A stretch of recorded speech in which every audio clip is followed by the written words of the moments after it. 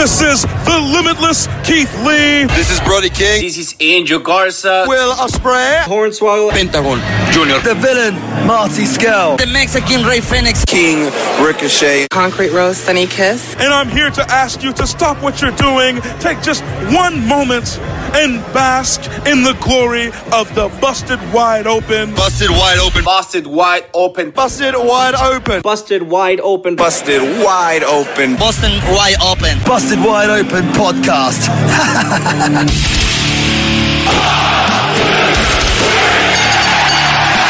You're listening to the Busted Wide Open podcast, dropping the elbow on the hottest topics in sports entertainment and the world of professional wrestling.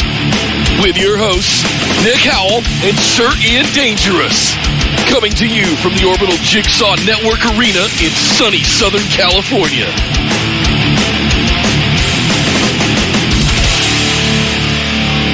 Welcome, everybody, back to BWO Live. And I say back because we've already done so much live streaming today. We're back after an amazing pay-per-view. All Out happened under All Elite Wrestling, and we are here to give you all of the breakdowns of everything that happened. My name is Nick Howell. Sir Ian Dangerous, and yes, indeed, we watched the All Out pay-per-view. It just ended. It just wrapped up.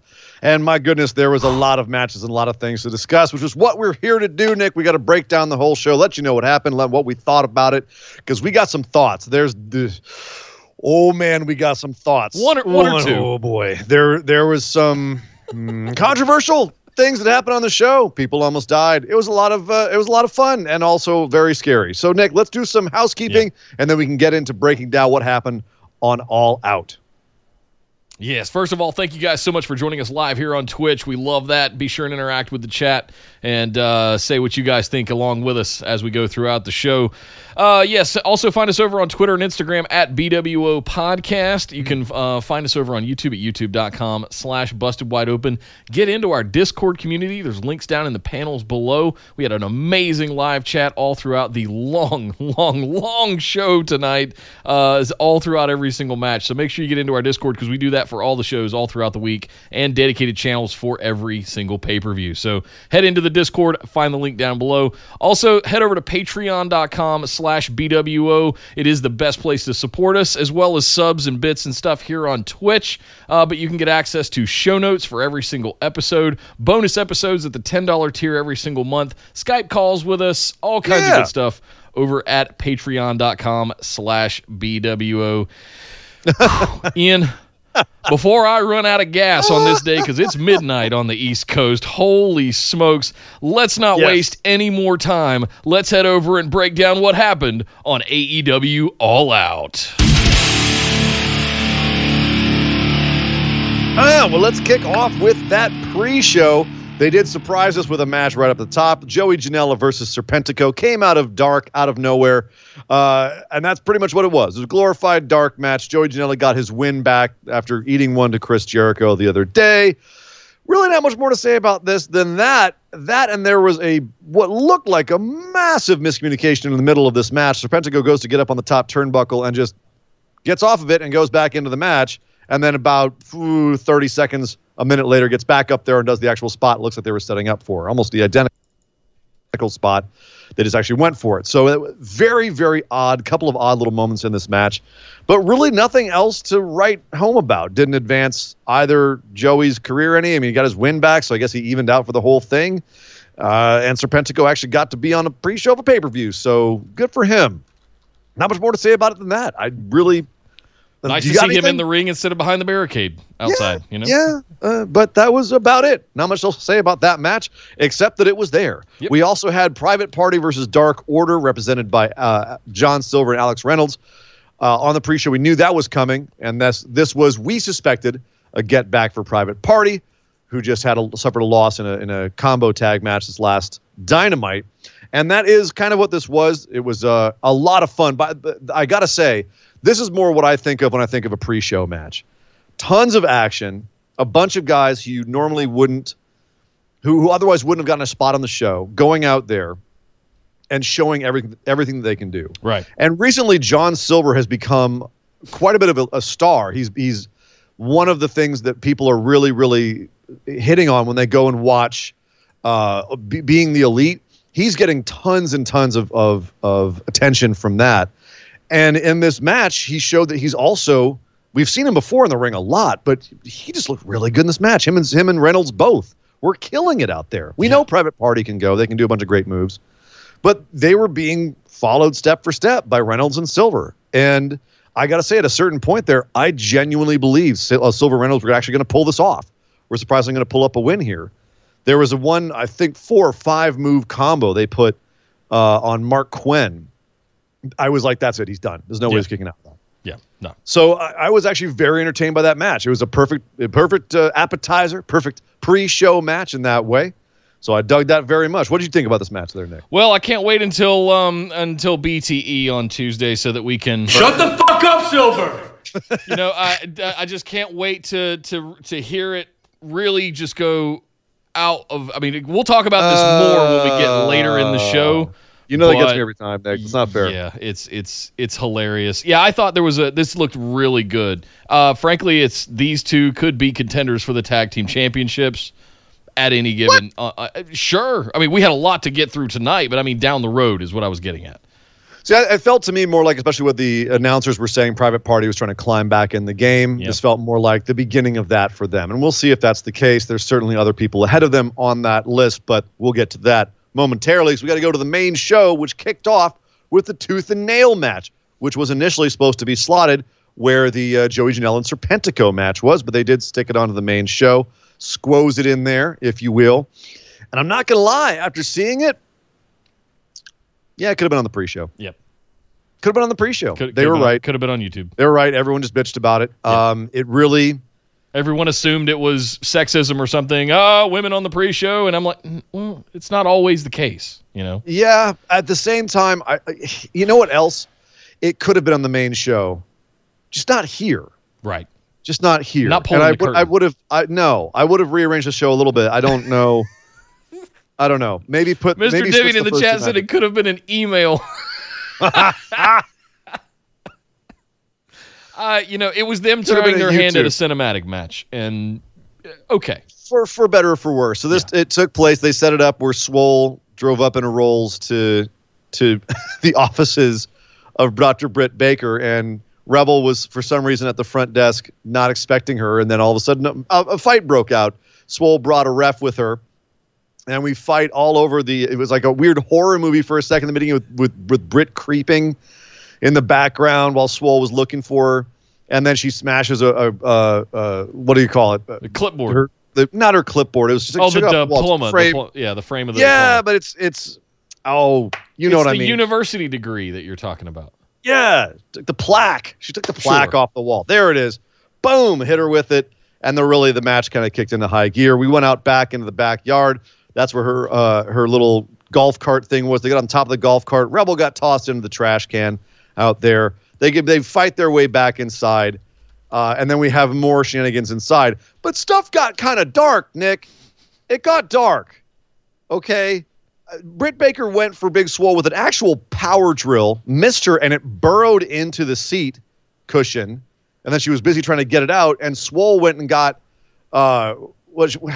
Swole got some sort of thing, attacked Britt Baker, but by the time she got to her, Britt Baker had gotten it. Reba showed up and gave her a needle full of a syringe of Novocaine. Yeah, which Swole forced Britt Baker to stab herself in the leg with. Legit, actually, I don't think it was gimmicked.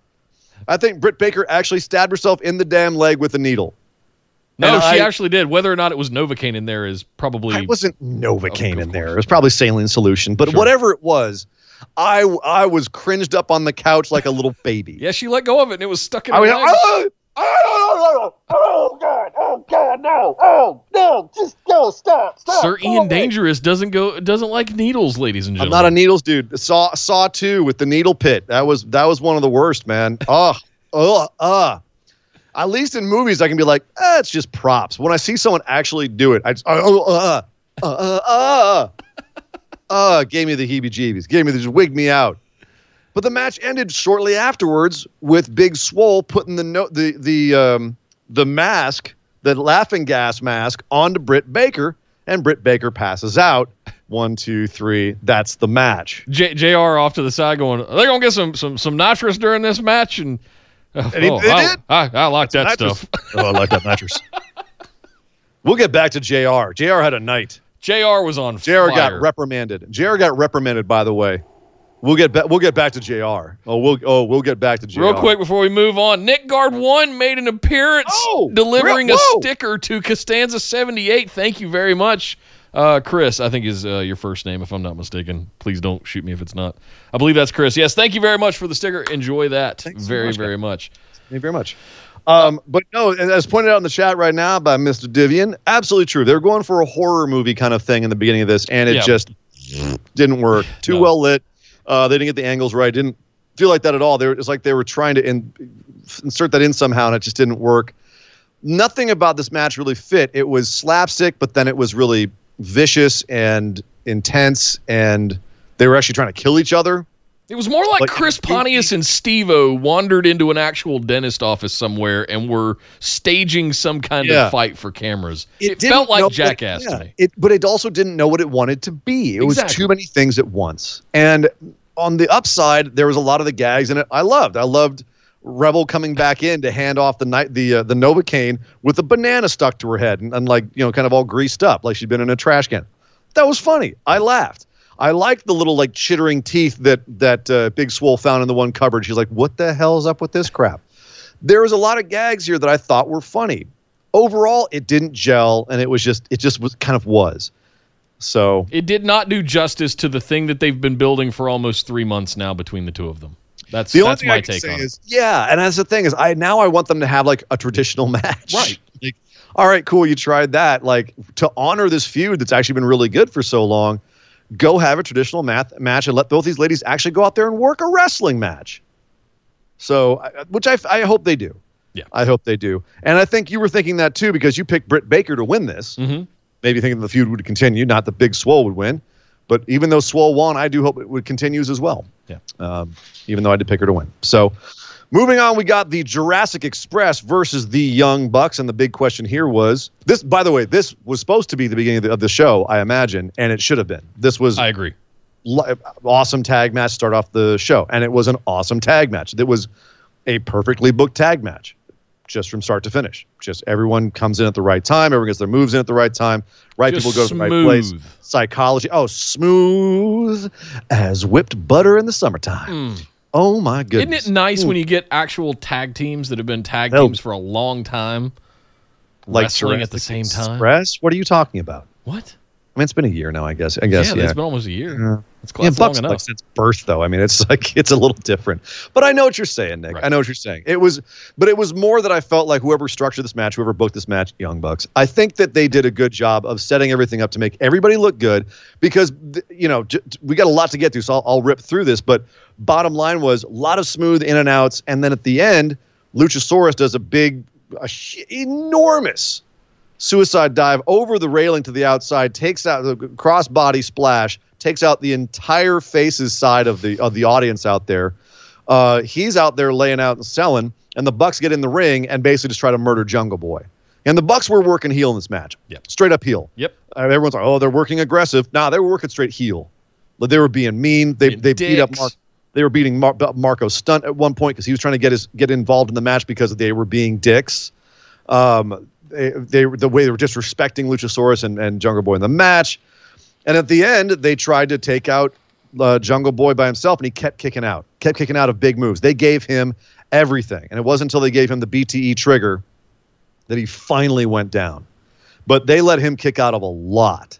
So Jungle Boy goes down looking like he took the Meltzer driver, he took the super kick party, and it was finally the BTE trigger. It was like a 1, 2, 3 sort of combo of all of them. It was the Meltzer driver. It was their corner move, which I'm spacing on right now because I'm fried because we've been doing this for 12 hours. But the bottom line is that they were in the middle of the ring and they gave him and they took him out finally with the BTE trigger, and that was it. And I sat there and just went, that was I have no problem with that match whatsoever. Could it have used more stakes? Yes. Could it have used more build? Yes. But for what it was, which is establishing that the Young Bucks are pissed off and acting kind of heelish towards Jurassic Express as a result of the actions of Hangman Page, and making everyone in the match look good in that moment. Perfect. Great. The only thing I would have done differently was once Marco Stunt got involved outside the ring, have Kenny Omega come out and continue his shenaniganry with Marco Stunt. That's it. Otherwise, I absolutely. I think that would have distracted. Honestly, I think that would have distracted a little bit too much. So I know what you mean. I don't think it was needed. I think Matt Jackson doing the super kick on Marco was enough. Yeah, so, like, it would have been overkill. Homage to that. It would have been overkill, exactly. Yeah. But we both saw this coming. The Bucks needed to win here to prove that they were being mean guys. But that was not the only. We got that right, Nick. We didn't get the next one right at all. No. Casino Battle Royale comes up. Winner gets the next title shot at whoever wins the main event. And this was just a gigantic, ginormous. Everyone and their mother was in this match. We even threw in some people that we didn't expect, like Sonny Kiss, Will Hobbs, who I think they're getting more and more high on. Oh, he's huge. He's huge and awesome. And the surprise Joker entrant was none other than Matt Sydal, former Evan Bourne. Yeah. Who came out, looked great, was doing his third eye thing. Yeah, everyone was freaking out. It's Matt Sydal. He gets up on the Hobbs is selling in the ring. He's laid out in front of a turnbuckle. Sydal gets up on the ring ropes, gets a top turnbuckle, and he goes for a shooting star press. And oh my God, his legs go out from underneath him. The humidity got to the ring ropes. That guy just went splat on his back in one of the nastiest. That's when you come out, when you debut someplace, when you come out and it's the first thing people see. And you come out and you go for a huge move, and yeah, it's Matt Sydal. We're all excited, and yeah. And then the first thing you do is just botch huge like that. Yeah. Oh. He'll never live that down. No, it was bad. Yeah. It was one of the worst. He's lucky he didn't really hurt himself because he came really down kind of on his head, on his came down shoulder. Awkward, and thank God he's got from being a flyer all these years. He's got good, in-air body control. Right. But man, it was about as fugly a botch as you'll ever see on a major show, and I felt awful because I love Matt Sydal. I think he's a fantastic flyer. Yep. Just a great wrestler all around. I'm really excited if he's working with AEW. If this wasn't a one-off and this was just actually like something, the beginning of something, that'd be really cool. But man, that sucks. Man, that sucks. Matt's got to be in his hotel room right now just going, God damn it. Yeah, I know. He's got to be he's somewhere just smoking a fat blunt like I'm just trying to forget that happened. Yeah.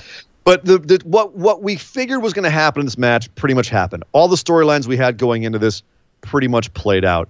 Inner Circle and Best Friends were trading off until they all got tossed out by someone else. In this case, for the most part, it was Lance Archer and Brian Cage. Cage and Lance Archer actually got into it a few times. They were button heads. Cage and Ricky Starks and Darby Allin got into it before they finally did a move that I did not see coming. Darby eliminates Ricky Starks after Cage accidentally hits him. Starks goes under the ring and pulls out a body bag. Not only throws it in the ring, doesn't just throw it in the ring, gets in the ring after it, gets a bag of thumbtacks, and fills the body bag with the thumbtacks. And then they beat up Darby Allin and they put him in the body bag, and Cage power bombs him onto the damn ring apron, onto the entrance ramp. And then thankfully Starks actually pulls Darby's head back out of the body bag to prove that yes, he's still in there, and yes, he's not entirely dead. His entire face isn't impaled with thumbtacks. I mean, funny. If he's going to jump off a bridge, if he's going to do the crazy skate park stuff that he does, what are a few thumbtacks going to do? What if it's going to suck? He's got no idea up from down. He's just in a bag in the darkness being pierced by little things all over. It's a horrific image. And it's funny because typically what they always say in wrestling is don't do a spot like that because the audience can't see the effects. Right? No one in the crowd's going to see you actually get pierced with the thumbtacks. It's not showing off. If you ever go down into a thumbtack spot, you'll notice everyone pops right back up. Look at all the thumbtacks I have in my body. Yeah. Show them off, right? If you ever do a big spot, show off what's happening because that's what the sell is in showing what's happened to you. If you just do it and then that's the end, and you don't actually people don't see what's actually happened to you, it's a waste. It's a waste of a spot. Yeah. Normally I'd say that. But man, that spot really worked on my mind. Yeah, Costanza threw 100 bits in and said that spot was sick. It was a sick spot, and it went against every logic that I would normally have for those kinds of spots. But that was a nasty spot. That was nasty and memorable, very memorable because it was so unique. I did pick Darby since we're on it. I did pick him to be my. You did. I initially said Eddie Kingston. There was some gut feeling I had about Eddie Kingston, but I ended up going with Darby. If he's got to go out, that's a hell of a way to go out. I'm not mad at it. That's one way to go out, and it continues the feud with him and Ricky Starks, which seems to involve grievous bodily harm with thumbtacks. I'm in. So, yeah, cool. Finally, we get Lance Archer, Cage, and Hobbs. The two big guys are going at it, and they finally get eliminated by Lance Archer. So we're down to the final four of Archer, Butcher. Let's see. Final four was Archer, Kingston, Archer, Butcher, and Seidel. Seidel goes out. We're down to Butcher and Archer and Kingston. Then we're down to Kingston and Archer, and Butcher is down there trying to pull Archer off of the ring apron while both he and Kingston are on the ring apron. Kingston goes up on the turnbuckle because Jake scares him up there with his snake. And finally, was Archer, he just like showing him what it was in the bag? Like we're not going to pull the snake out? He's not pulling out a real snake. He doesn't have the real snake anymore. Those things are expensive, man. He doesn't want to care for it. He said he hated the snake the entire time anyway. Okay. And Jake's gotten in trouble for like not caring for the snake very well. Like, it was Jake. He was always drunk and high. He wasn't like he was taking care of the snake very well. So he probably shouldn't be allowed to have a live animal anymore. Yeah. That's fine. I'm okay with that. The impression that we get is he had a snake. Eddie Kingston's afraid of snakes. And while he was busy getting freaked out, Lance Archer threw him onto Butcher, Blade, and whoever else was standing there as well. And wins the whole thing. Lance Archer stands tall as your winner of the Casino Battle Royale and the man to face whoever wins between Jon Moxley and MJF. Which kind of tips the scales in terms of who you would expect to win said match. So do you think Archer winning out of all these guys was the right choice? Because neither of us got this right. I thought it was going to be the Joker, and then Matt Sydal came out, and I went, oh, no, maybe not. No. I didn't see Sydal. I do think it should have been Darby. The more I think about it. But now that because that would have been a more ambiguous sort of win. So even though I was thinking about, he could be either way. Archer shows your hand, and I feel like that kind of ruined. Mm-hmm. It was sort of now I know who's winning Moxley MJF later. Yeah, I was 95% sure at that point. I was already pretty sure, but then I was like, oh, yeah, well. Yeah. And we'll talk about that in a second because I really have some opinions on Archer being Moxley's next opponent as well. But did you see any other new feuds commence in this? I saw Jake Hager and Sonny Kiss possibly start one. Kiss. I saw a lot of Jake Hager. He needs to stop wearing boxer briefs into the ring. Like Jake's Hager was hanging out. Well, he's rock hard, Jake Hager. I'm just saying. Put it away, Jake. Well, we're not. I'll put it this way: we're not going to be. I don't want to watch the match right now because they got the camera on Jake Hager. Nick, our predilections on this show, and I'm just going to say it at this point: we're not going to be talking about Hager Dong anytime soon. No. Tidy Whities maybe. That's about it. So the next match is we're gonna be talking about for a second because it was barely a match. Yeah, and that's Matt Hardy versus Sammy Guevara. And this started off back near the football field. Matt looking for Sammy. Sammy rounds the corner down by the actual field itself in the golf cart that Matt once ran him over in. He drives it at Matt. Matt starts hobbling away with his old wrestler legs and hips and manages to, quote-unquote, avoid Sammy and has Sammy drive into a whole bunch of conveniently placed large-sized cardboard boxes. Right. And then the match begins, and they start tossing each other all over the place. Sammy eats a really nasty DDT on a table. They go all over, and then they get onto a scissor lift. Then they take the scissor lift up really, really high. And we think Matt's going to throw Sammy off, but Sammy reverses, runs back, and then runs into Matt. And they both go off the scissor lift onto a waiting table below. Or at least that was the plan. Overshot it by about 1.5 feet, which meant that most of Matt Hardy's body, and he was on the bottom with his back to the floor, most of his body was off the table, hit it with his shoulders first, and then his head just went dink off the concrete like a wet watermelon. And he immediately did that thing you never want to see in a situation like that. He doesn't sell it. He doesn't grab his head and roll around on the ground and go, ow, ow, ow. He just goes completely stiff, and his jaw gets all like an erectus, and the ref goes down next to him, asks him a question. He doesn't respond, and the ref then just goes, and Aubrey throws up the X. Now, they have taken to throwing up the X and doing it in kayfabe situations because they know fans know what it means now. They have taken to doing that. Yeah. This, right off the bat, felt like a real one. Yeah. And Sammy immediately went over and started trying to take off his jacket. It took him a long time to take off his jacket. And then he came back and was like, I thought was a very good call on his part. He said, ref, make the count on Matt Hardy. And so she starts making a fairly slow count while the doctor runs in and checks on Matt Hardy. Matt tries to get up and continue the match. Doc Samson runs over and Matt's telling him, no, I'm going to keep going. And Sammy tries to hold him up as they fight, and he can't. Matt just keeps falling over. Very obviously concussed. Yep. At the time, we were debating whether it was real or not. I was saying 95% sure that guy's messed up. Yeah. That's not good. And sure enough, eventually they called it. They said, no, Samson called it off. He said, no, match is ending in a no contest. Bell rings. Sammy gets let off. The announcers are completely befuddled. They don't know what to say or what to do. They're trying to kill time. We're watching Sammy get led back up the ramp to the arena itself. We then see that Matt is back on his feet and asking where Sammy's gone. And it's hard to tell if he's selling or not because that's been his deal lately, is acting concussed. So we don't know if he genuinely doesn't know what's happened or if he's back in character. And then as he's being led up the ramp back to the arena, Sammy comes bursting out of a door on the side, and they continue the damn match. And they fight down to the stage, onto the stage, up into the scaffolding. And then Matt, pretty much very quickly, this all happens. Matt throws Sammy off the scaffolding onto a big setup thing, platform near the stage. Sammy goes in there. They count to 10. The match is over. Now, we know since this has happened that Matt has been taken to a hospital.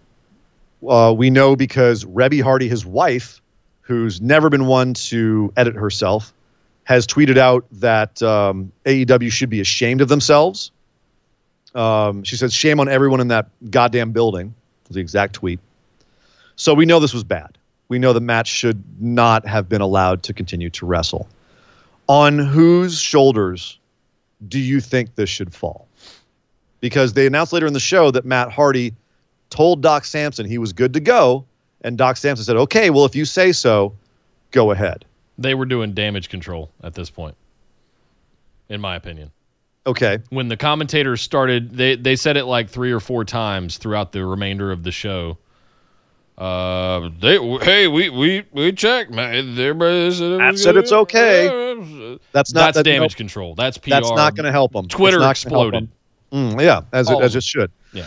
This could turn out to be one of the worst things they're going to face if this goes the wrong way. Yeah. I honestly think they'll be able to mitigate most of the damage on this because ultimately no one was hurt, and I think Matt Hardy got concussed, but how many times has that dude taken a bump on the head in his career? But that's there's the problem. part of How many me more that does he have? Sure. And everyone is exponentially worse as you get more and more, as we know from exactly. football and boxing and things like that, right? A lot of studies on CTE. So there is part of me inside that holds out hope that Matt knew what he was doing. He knew what you described earlier as in the in kayfabe stuff. So this was all the stunt part.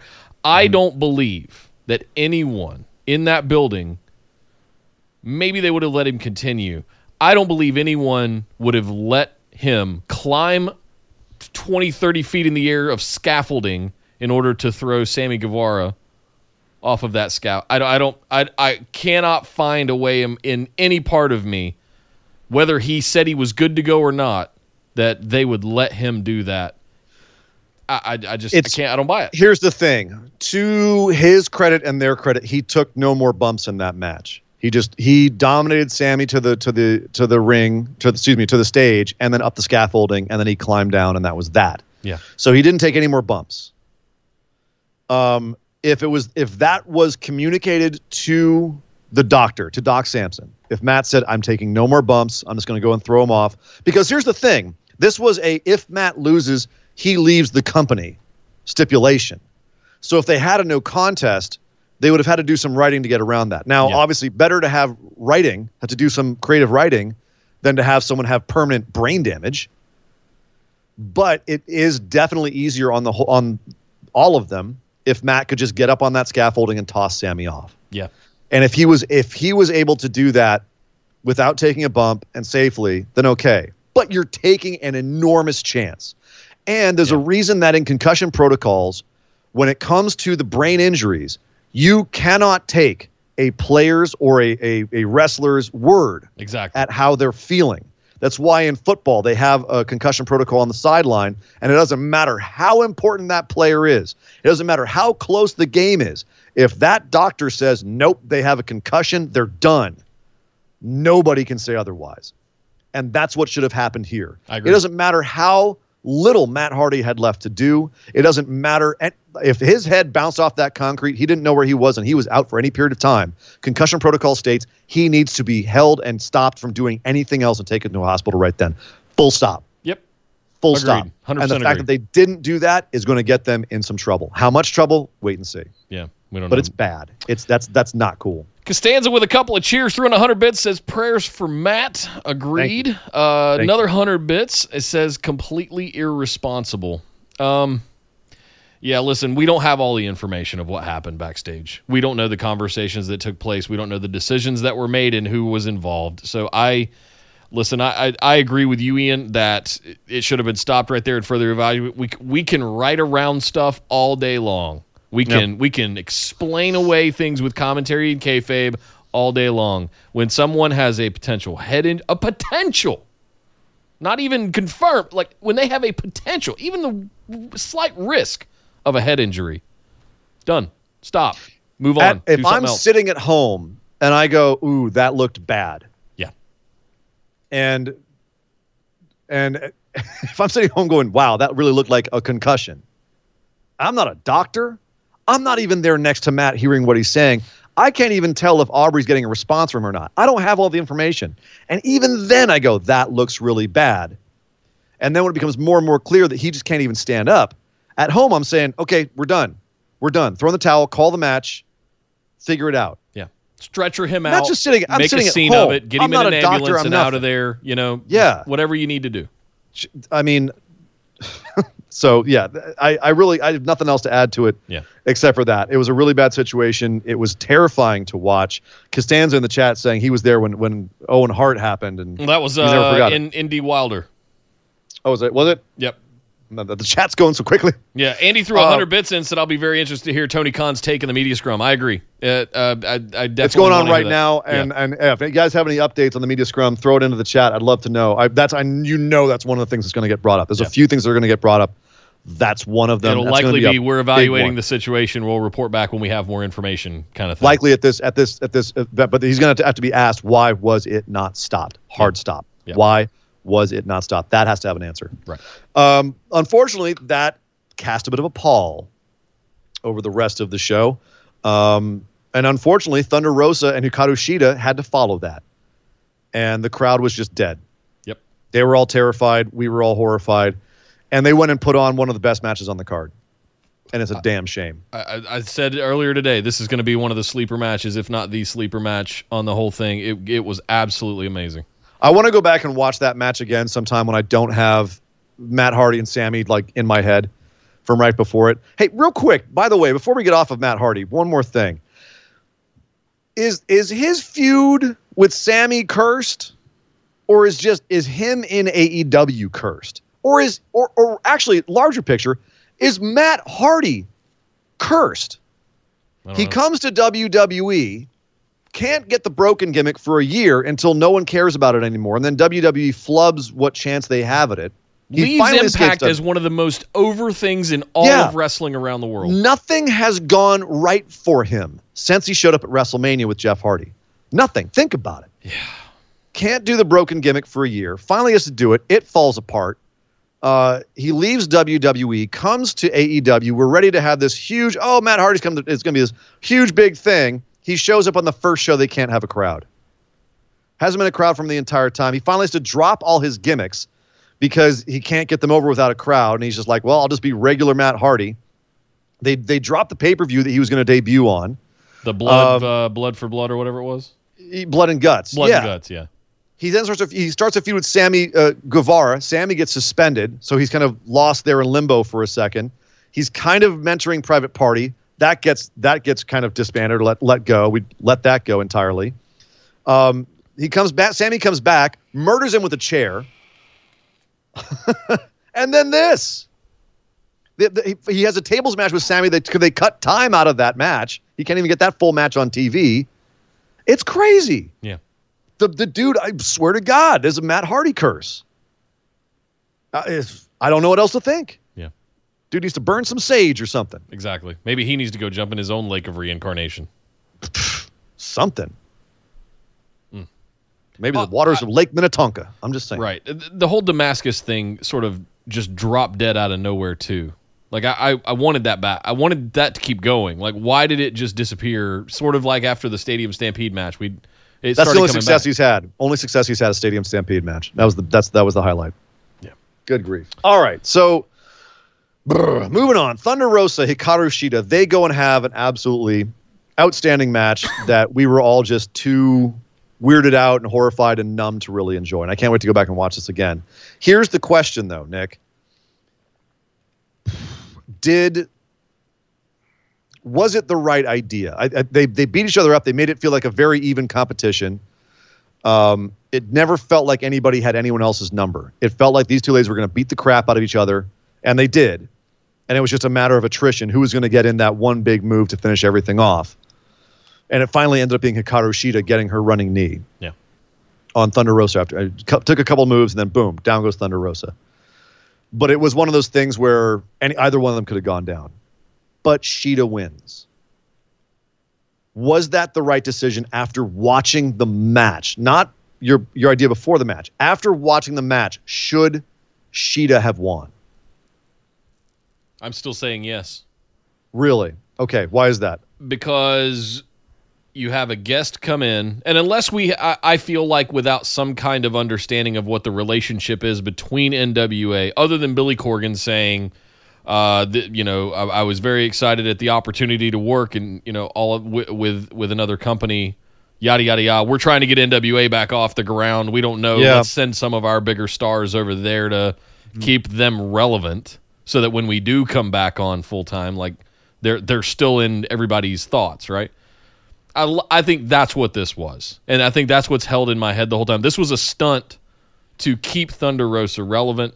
Yes. You mentioned that we thought we saw Camille in the audience during the pre-show, just in a quick thing there. So in my head, I'm going, this is all stunts. It was hectic. I might have missed it. But, this was all stunts to keep the NWA stars relevant, in my opinion. So, I didn't ever think really that I would have loved to have seen it. Like if Thunder Rosa crosses over, steals the AEW Women's Championship, and leaves with it, like how do we get it back?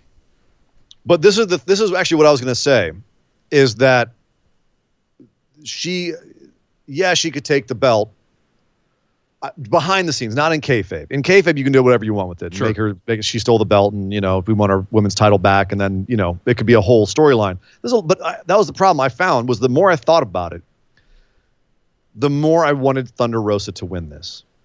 And I mean, as they say in the chat, it was hard to get invested in this match again after what happened with Matt Hardy, and I just kind of had to will myself back into it. But Thunder Rosa felt like a bigger deal than Hikaru Shida. Thunder Rosa felt more like a star in this match. Her presentation, her facials, the way she sold, the way she acted, she felt like a bigger star. They both felt like they were capable wrestlers. They were beating each other up, but Thunder Rosa felt like a bigger deal. And I think she should have won and taken the title off of Shida, because then you've got Thunder Rosa out there in the world with your AEW title, whether she's, if she's back in Japan, doing promos for Japan or whatever, you get your women's title out there a little bit more, and then have her come back at the next pay-per-view and have a rematch and have her lose it. Exactly what they did with Cody and Aldis. True. Yeah. Right? Get your name out there. Do what they did with Aldis. I mean, yes, people would have called it out and said, like, you did the same thing with Nick Aldis and Cody. He's like, yes, we did. And you know what? It worked frickin' wonders for Nick Aldis. It worked frickin' wonders. Look at him now. For NWA. It was a great thing to do. And it would have been a great thing with Thunder Rosa. And she would have helped elevate the AEW women's division too, because you could have had her on TV. And then NWA could have had someone from their company on TV every week. If you want to do business, that's good business. Yep. Unfortunately, I think that maybe Tony Khan was reticent to put it on someone else right away. They didn't want to devalue their own championship. So business only goes so far. I just think in the big long term, it's better business for both companies to have had Thunder Rosa win it. And I'll say this: Thunder Rosa looks better than anybody that's wrestled in the AEW women's division yet. That's what I'm saying. Is she would have been a great champ, and she could have made a lot of people look good, and it would have given Sheeta something to fight back towards. And Sheeta desperately needs something. She needs more of a personality. She needs more of a presence. It's not there. The number one woman in AEW does not feel as big as the number one woman in NWA. That's just a fact. That's a fact. Hey, breaking news real quick. Andy did watch the Tony post show, and he said Matt passed the protocol. He was concerned. He paused the match, waiting for a definite clearance before continuing. Mm-hmm. Which, sure. So it does sound like they have a... I mean, if Doc Sampson checking his eyes is a concussion protocol, at least they have a protocol. I want to know more. But me too. It's still a little questionable. Yeah, little questionable. But I'd want to know more, and it could also just be damage control at this point, as you that's said. What I'm thinking. It looked real bad. But at the same time, I don't want to be the pitchfork and torch kind of person either. So I'm willing to hear it out, and I want to hear what they actually did do. Yeah, give me all the information before I make up my mind. Just looked really bad. Thunder Rosa looks like $1 million. It's a bigger story if Rosa wins too. Anyway, you called this right. Sheeta did retain. I wanted Rosa to win from the beginning, but that's what it was. I'm looking forward to going back to watch that match when I don't have Matt Hardy right there in my brain. Right.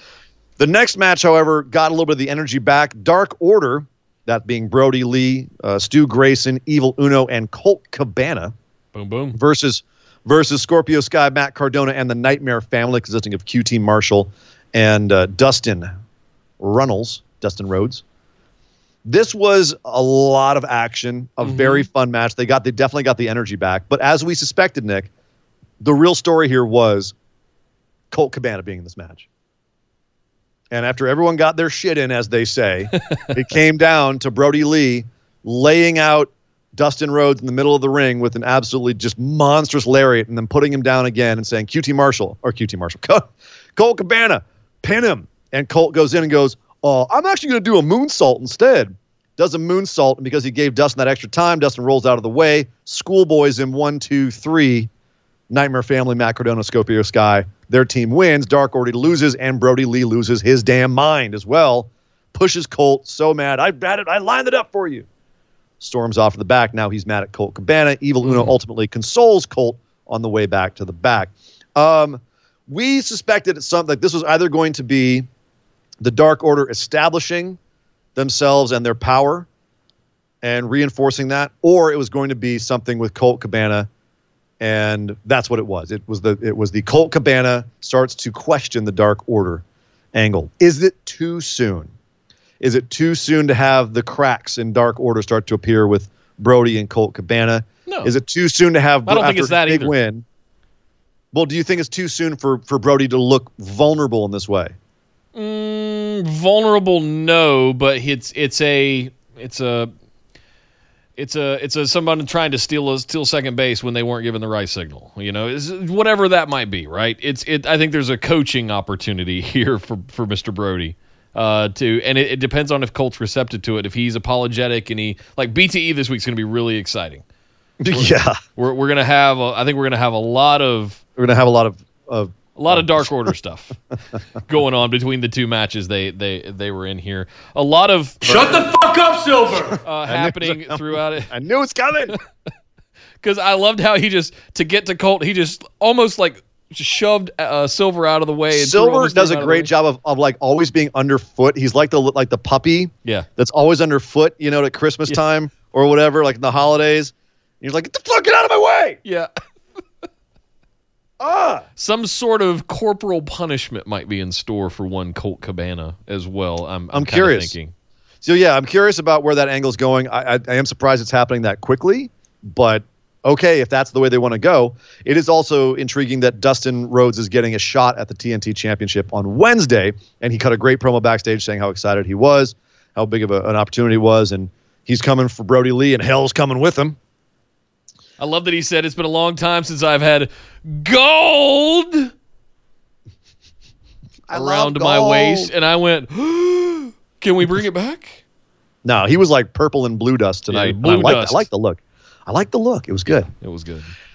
But so I'm looking forward to that. I hope Brody gets his dominance back there. Looks like an absolute monster and kills Dustin, because I want him to stay powerful for a little while longer. Like, establish it. Sit in it for a second. Don't depower the Dark Order again so soon. Let him be powerful for a second. Christ.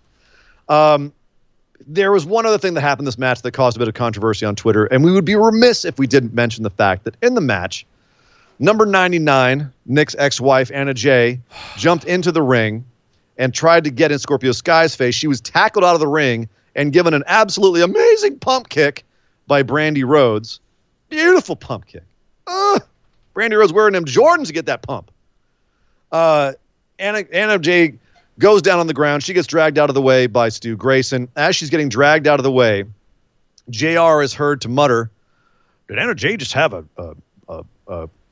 was the word? What was the phrase? The Janet Jackson word. I'll read you the. Did Anna Jay have a wardrobe malfunction? Yeah. Wishful thinking on my part. Wishful thinking on my part. JR, Mutters we under just his breath. had speaking out, okay? So immediately everyone jumps on him on Twitter, and everyone jumps on the people jumping on JR, saying everyone's offended so easily these days. I remember when the Attitude Era, no one would have batted an eye on that. I'm like, yes, in the Attitude Era, they also hit women as well. But, hey, whatever. You do you, cavemen. But the bottom line here is that JR is on commentary in the modern era where that adds to nothing. Yep. It doesn't get Anna Jay more over. It doesn't help the product. It's not a funny joke. And he actually said on Twitter that it was funny to him. He said, didn't mean to offend anyone on the wardrobe malfunction line. Weak attempt at humor. Sorry. Now lighten up. Which, I don't know, but where I come from, apologies don't end with just smile, sweetheart. You know what I mean? Or calm down. Yeah, calm down. That's not. No. That actually, the lighten up line pissed me off more than the wardrobe malfunction line, which I just was like, it's bad taste, JR. You know what I mean? I was just like, oh, for Christ's sake, JR, drink a glass of water. Right. Do you know what I mean? Like, we're used to JR throwing out dirty old man one-liners here and there. It's just become his shtick at this point. And it's not a good shtick, but it's fine. It is what it is. He's like the captain in Airplane. You ever hang around a gymnasium? You ever seen a grown man naked? It's kind of my point, is that it's just kind of awkward and uncomfortable and creepy. Like, I'm not offended by it. Like, if that's JR's bag, fine. But I know there's people that are women. Right. There's women that are. Not all women, but they're definitely going to be. I know, because I watch Twitter and watch people just go, JR, no, don't do that. That's creepy, man. It's uncomfortable. I'm not at a wrestling show to listen to you creep on a young woman, you dirty old dog. And then when you turn around and people say, JR, don't do that, and then Tony Khan tells JR, dude, you probably shouldn't have done that. Why don't you apologize to the people? And JR apologizes and follows it up with, lighten up. Calm down, sweetheart. Don't get hysterical. You know what I mean? Like, that's double not good look, JR. Come on, man.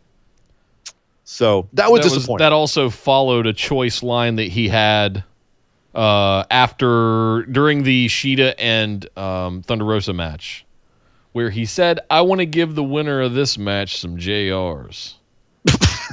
He meant the barbecue sauce. I know what he meant. It's not how it came across. At least he added the apostrophe S. Let me catch up. Is all I'm going to say. Let me get these ladies a JR. Let me give these ladies some JRs. Come to my house. I'll make them a bologna sandwich. Andy with 100 bits. Another update, more on Matt. Tony volunteered the info he just mentioned. He said the doctor cleared him and was not bullied into it by Matt. Okay. Interestingly, he snapped at the reporter who asked another question about it. Very unlike Tony Khan, but read into that what you will. Yeah, Tony, don't be snapping, man. Yep, just stay calm. People are concerned. You need to answer every aspect of that question because you're talking about a performer's career here, and this is something that people take very, very seriously. So act accordingly. Don't tell them to lighten up like JR did. That's not how you react. And Costanza with another 100 bits. Thank you, guys. We need JB's opinion on this. I already, man, I haven't even talked to her. I already know what her opinion is on this. Maybe is she in the chat? She's not going to be a fan of it. She in the chat? Oh, no. She's already been skeeved out by JR a couple times, I know. Oh. Yeah. It's I guarantee. I don't want to put words in her mouth, but I guarantee she won't be a fan. But if she's in the chat or whoever gets to her first, we'll find out what she thought about that. But let's see. Next up, we had neither of us got that right, by the way. We both thought Dark Order should win there, but they went with the Colt Cabana swerve thing. FTR versus Hangman Page and Kenny Omega for the AEW Tag Team titles. Here we go, Nick. The Telemundo, the telenovela, the soap opera comes to its head. And we finally get to see what happens when FTR, who's gotten deep inside the head of Hangman Page, does when they finally confront the tag team champs. Kenny Omega and Hangman Page, a little bit chippy at the beginning, not entirely on the same page. Obviously, Kenny's still pretty annoyed with Hangman, but being the pros that they are, they got their shit back together and started putting together a match against FTR for a long damn time. This was beautiful. I this loved was watching a this. long-ass match. If you want long, psychological, hard-hitting, exhausting tag team wrestling, you got it in this match. If you were still recovering after the Matt Hardy thing and just wanted to have some like quick fun entertainment, this was not your match. Nope. That being said, it was a technically amazing match.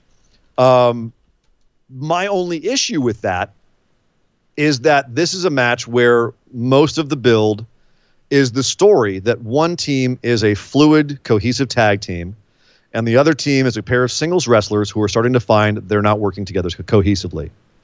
That story was not told in this match except for the first 5 minutes and the last 2 to 3 minutes. And the rest of the 15 to 20 minutes of this match was just tag team wrestling and was somewhat irrelevant to the story and was just two competitive teams. So I felt like that actually did a disservice to the match as I kept waiting for the story to come back. And when it didn't come back, I had to admit, I lost interest in the match. I lost passion for the match. It became just a matter of aesthetics. And I was like, this is really good wrestling.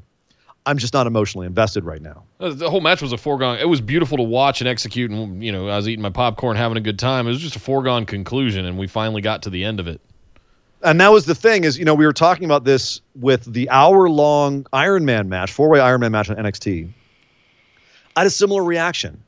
I'm so waiting for what's happening in the last few moments of the match that the middle of the match, I can't get invested in. And maybe that's just me. I'll openly admit, I hope everyone out there enjoyed this match to its fullest because it was a really well-worked match.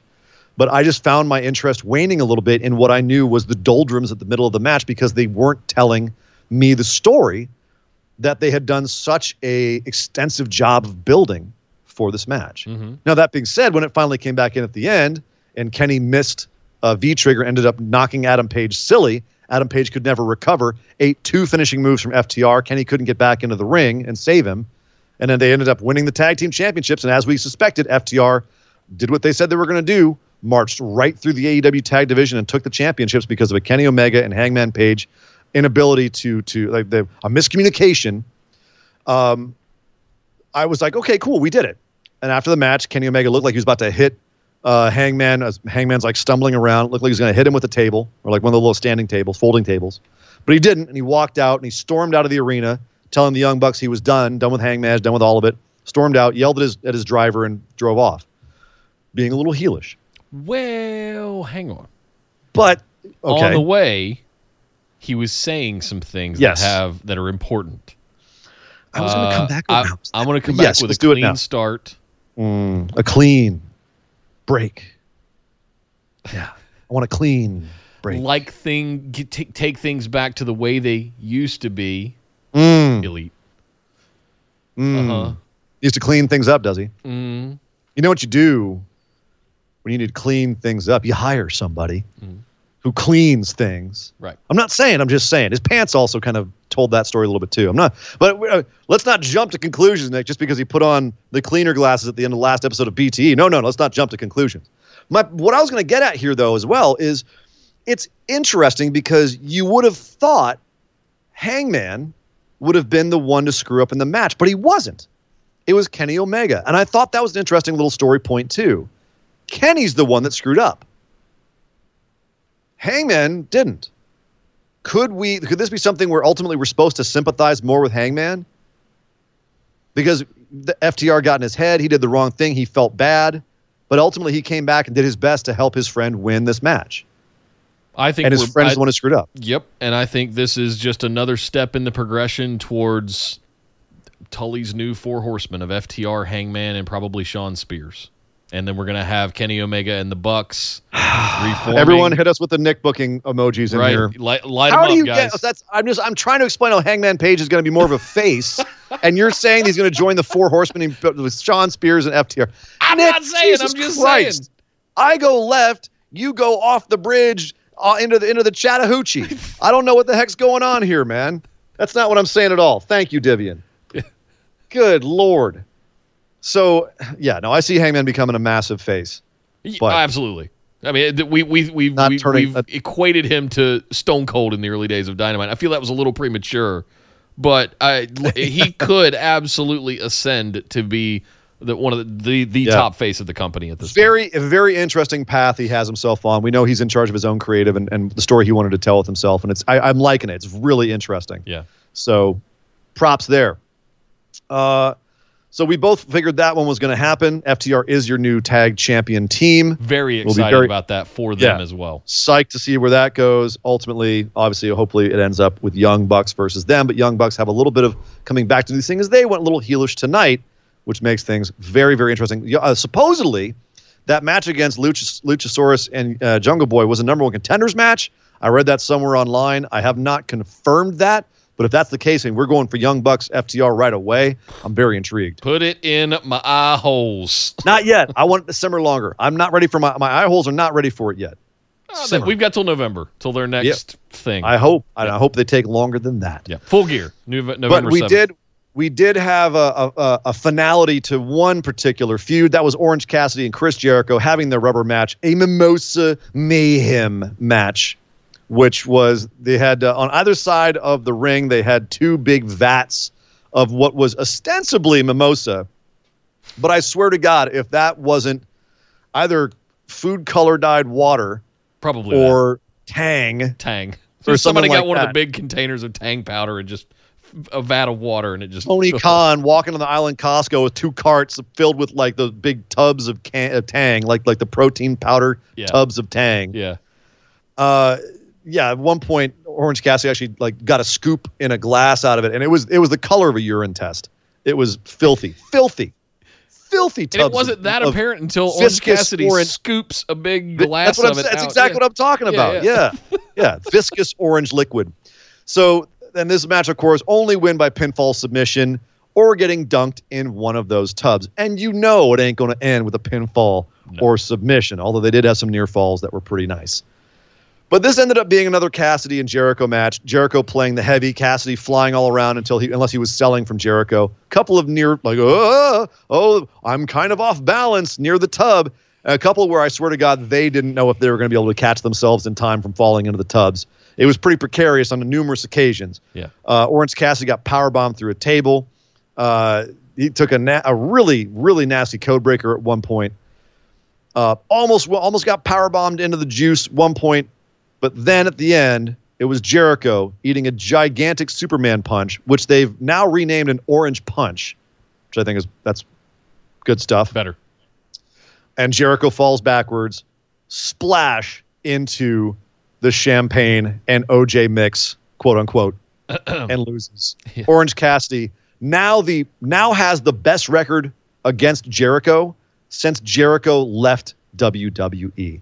He's the only person in the world to have 2 wins over Jericho at this point. Wow. That's bananas.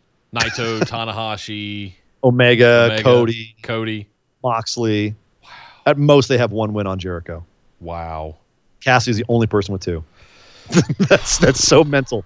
But what about this match, Nick? Was this match way too long? Too long for what it was? Yeah. To build the anticipation. I felt it was maybe like 3 minutes too long. I like how they started right away outside trying to get both of them into the stuff, right? And then they went inside for 5 to 10 minutes and tried to get pinfalls on and submissions on each other. I'm like, what are you doing? I thought it was well structured. And part of it may have been also the length of this pay-per-view. We've become so used to 3-hour pay-per-views again that at this point we've been watching it for 4 hours plus. Yeah. And so including having the buy-in from 7 till Eastern. Yeah, so having a match where we're like, all right, we know someone's going in the drink, just show us someone going in the drink and get it over with. It was a tough match to put at this slot. Stormwaves in the chat said, gives a whole new meaning to drink it all in, man. That's funny. You just fell in the piss. Yeah. So it was what it was. I can't say that's going to be that memorable. I can't say I ever need to see one ever again, but all right. Cool. Cool. It'll make for some good highlight footage later on. Right. That's pretty much the best thing I can say about it. Jericho falling off the turnbuckle into the drink is a good time. Yeah. It was there. It happened. Okay. Not bad. Not good. Just cool. All right. But then we got to our main event, Jon Moxley versus MJF, which I thought was a perfect length of match. I was worried it was going to go for a full half an hour. Only went 20 minutes. Mwah! Loved it. And it was way more brutal than I thought it was going to be. The story here, MJF can out-wrestle Moxley. Moxley is now more of a brawler than anything else, wants to get MJF outside. And the story of the match was MJF continually trying to keep Moxley from taking him outside, but just ended up accidentally letting Moxley get outside and paying for it every time. Ended up getting a pretty good shot on Moxley's arm and possibly partially dislocating his arm from the shoulder. So Moxley was down one arm for most of that match. That was hampering him, and MJF point that targeted he's down on the bottom turnbuckle, slamming his shoulder and trying to reattach his arm. Hey, man. We've all seen Lethal Weapon. Yeah. We all know that works, okay? Yep. If Moxley wants to play Mel Gibson in Lethal Weapon, I'm here for it. I have no problem with you pretending to be Riggs. Shit, Riggs! Getting too old for this shit. Yeah. But what I was surprised by was at a certain point, MJF got busted wide open. And I mean, that boy bladed. He bladed so bad that once it started scabbing up and drying up and he finally started like losing some of the blood on his face and it stopped bleeding a bit, he got back in there and Moxley started, he got him in a headlock and put just all he did was squeeze him a little bit and he just started squirting blood. Yep. Just opened it right back up, got the thing open up and just gushing all over again. It was a blade job. Hooey. So this match became very bloody. Moxley chewing on MJF's bloody forehead, smearing the blood all over. There was blood everywhere. It was a grisly match and much more vicious than I thought it was going to be. And they let MJF look a lot stronger than I thought they were going to. MJF looked like a beast. He took Moxley about as far as anyone's ever taken him. Agreed. And that's saying something considering Moxley has fought Brian Cage and Jericho, Brody Lee. That's saying something that they're letting MJF look like that much of a contender. But at the end, the finish was le chef's kiss because Wardlow finally gets up on the ring apron to distract the ref because he just realizes they can't take each other out. Moxley can't seem to find a finishing move that takes out MJF. MJF just cannot seem to get Moxley to tap out with his arm. So finally Wardlow gets up there, does a little surreptitious whoop throw of the old ring, the diamond-coated AEW ring, tosses it to MJF, who just completely misses it.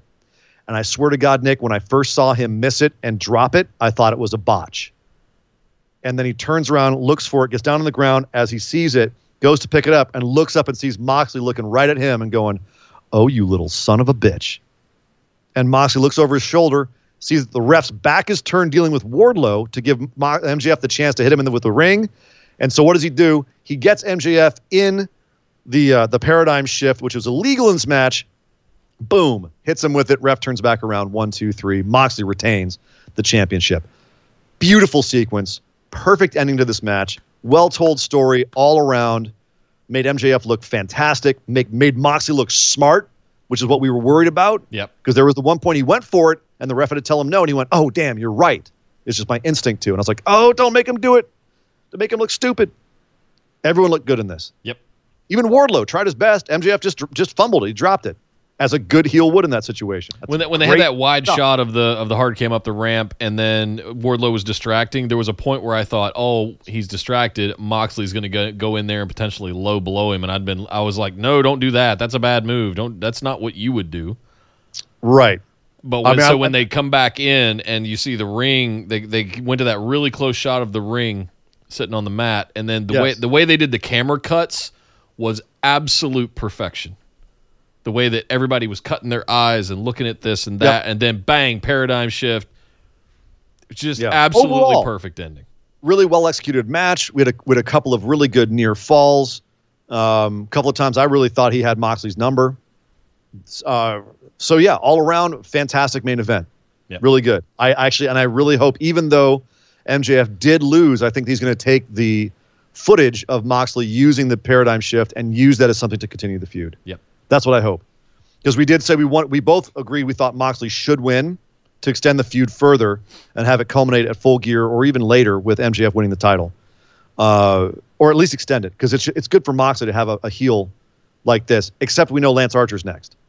So that kind of throws a monkey wrench into that idea. So we'll see what happens next. But at the end of the day, we did call that. Leaving us at a 7-7 tie in the pick'ems, Nick. We tied. So let's look over the show. What a long pay-per-view this was. And that's funny because we're so used to 3-hour pay-per-views. Yeah.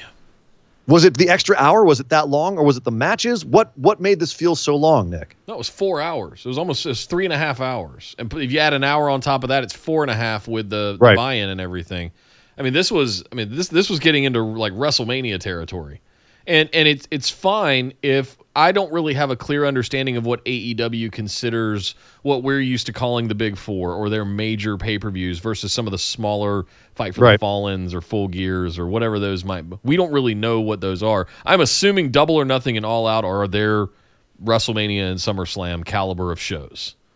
So but let's say that you're right with that. Okay. If so, did this feel like SummerSlam to you? And adding on to that, was it worth $50? Yes. Or 60? Yes. You think so? $50, absolutely. I'd now, you guys know I've been on my soapbox for over a year now since we first started, since we talked about Double or Nothing last Memorial Day, 2019. I'd be like, they better figure that streaming thing out. They better get onto something. I don't care if it's a Fight TV thing that I subscribe to for $10 a month. They better figure it out. Here we are, guys. 18 months later, it's still $50 a show. And you know what? Here's the problem, Nick, is I'm in the position that I'm in life right now, where my regular jobs I'm being told by the government I can't work. They're there. We're ready to reopen. I'm just not allowed to go work. And then I'm also not being subsidized beyond like a pittance in LA terms to sit on the sidelines. So I don't have $50 to be thrown around willy-nilly right now. I'm living on ham sandwiches and tequila.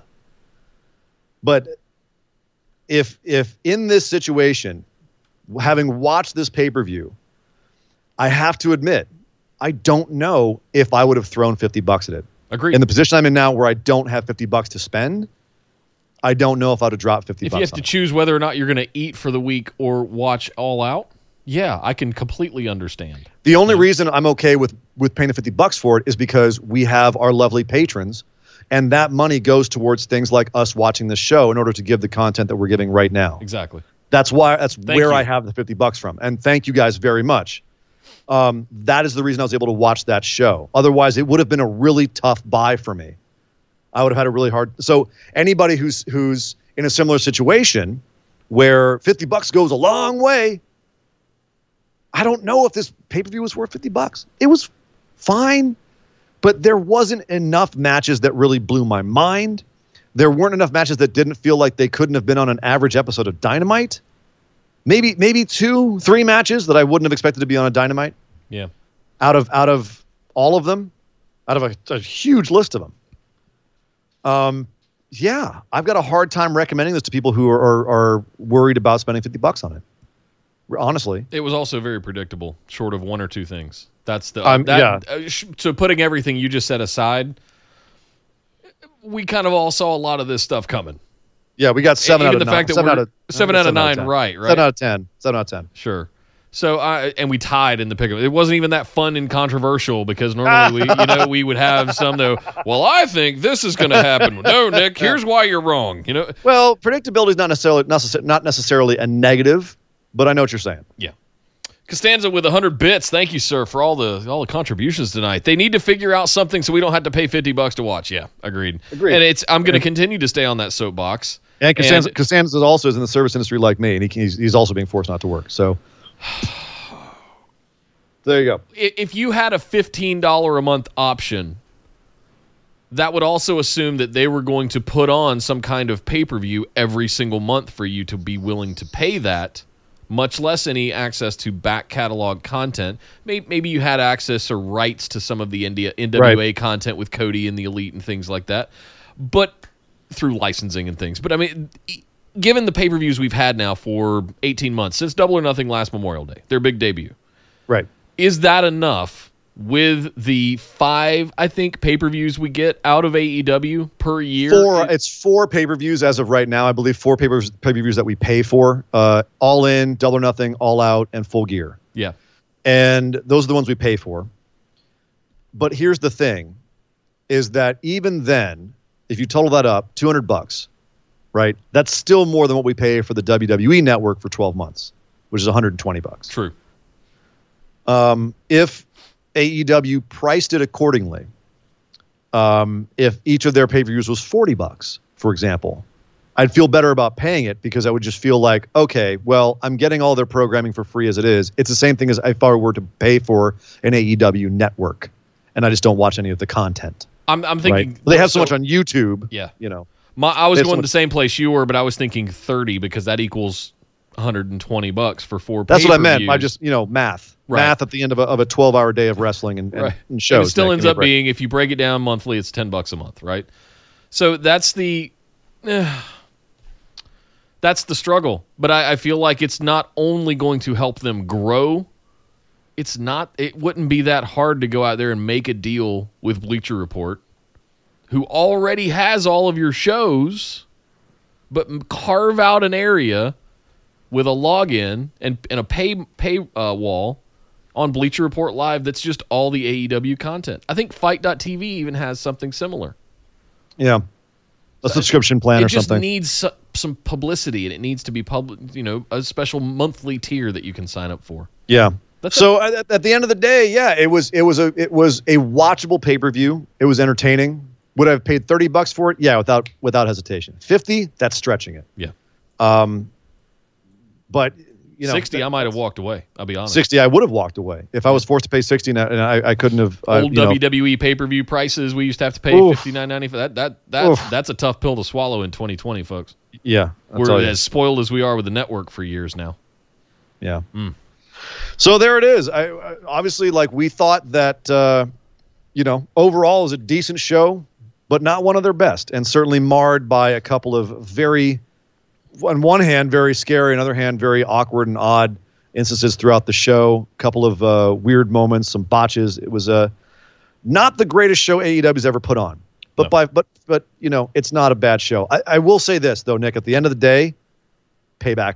I like Payback better. I like Payback for the first time I think ever in a 2-week span. We've got a WWE show versus an AEW show.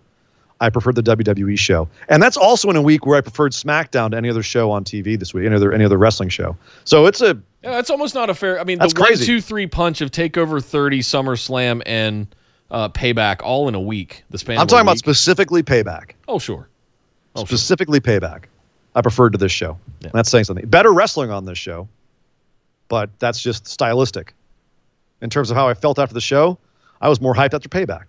They could have done the women's match, FTR and Omega and Page, Moxley and MJF, and called it a pay-per-view, in my opinion. All of the rest of it was Cassidy and Jericho for a little fun. Sure. Piss break. You could have, and even with the matches that you did have, you could have cut it down to 3 hours. There was a lot of matches that went real long for what they were. This would have been a lot better if it was a little more pop, pop, pop.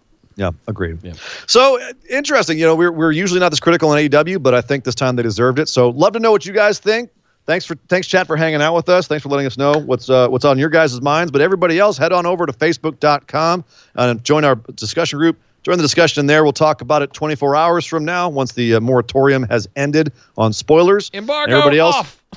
and then everybody else, we'll see you in Discord. If you want to talk about it, that Discord chat is still rocking and rolling, so you can add your thoughts over there. And while I'm here and talking about it, all of our patrons, much love to you guys. Thank you guys so much. You are, of course, the reason I got to watch that show, and you're also the reason that we do this show because you keep those wheels turning. Thank you so much for your support, and thanks everyone in the chat for throwing in the ducats as well. You guys are also helping this all go as well. Yeah, Andy, so, Chris, really Costanza. Also, you got your sticker. Enjoy that. Be sure to post a picture of it in Discord or Facebook when you get it. Love to see it. Also, follow us over on Twitter and Instagram at BWO Podcast. Guys, subscribe to us over at youtube.com/bustedwideopen. And yeah, I think that is it. Thank you from me as well to all of the patrons. Heads up, I did load a lot of episodes over there on the audio feed. So make sure you look in the Facebook discussion group for instructions on how to set all of that up for your own feed as well. Yeah. This will be going up there as well as all of today's shows in addition.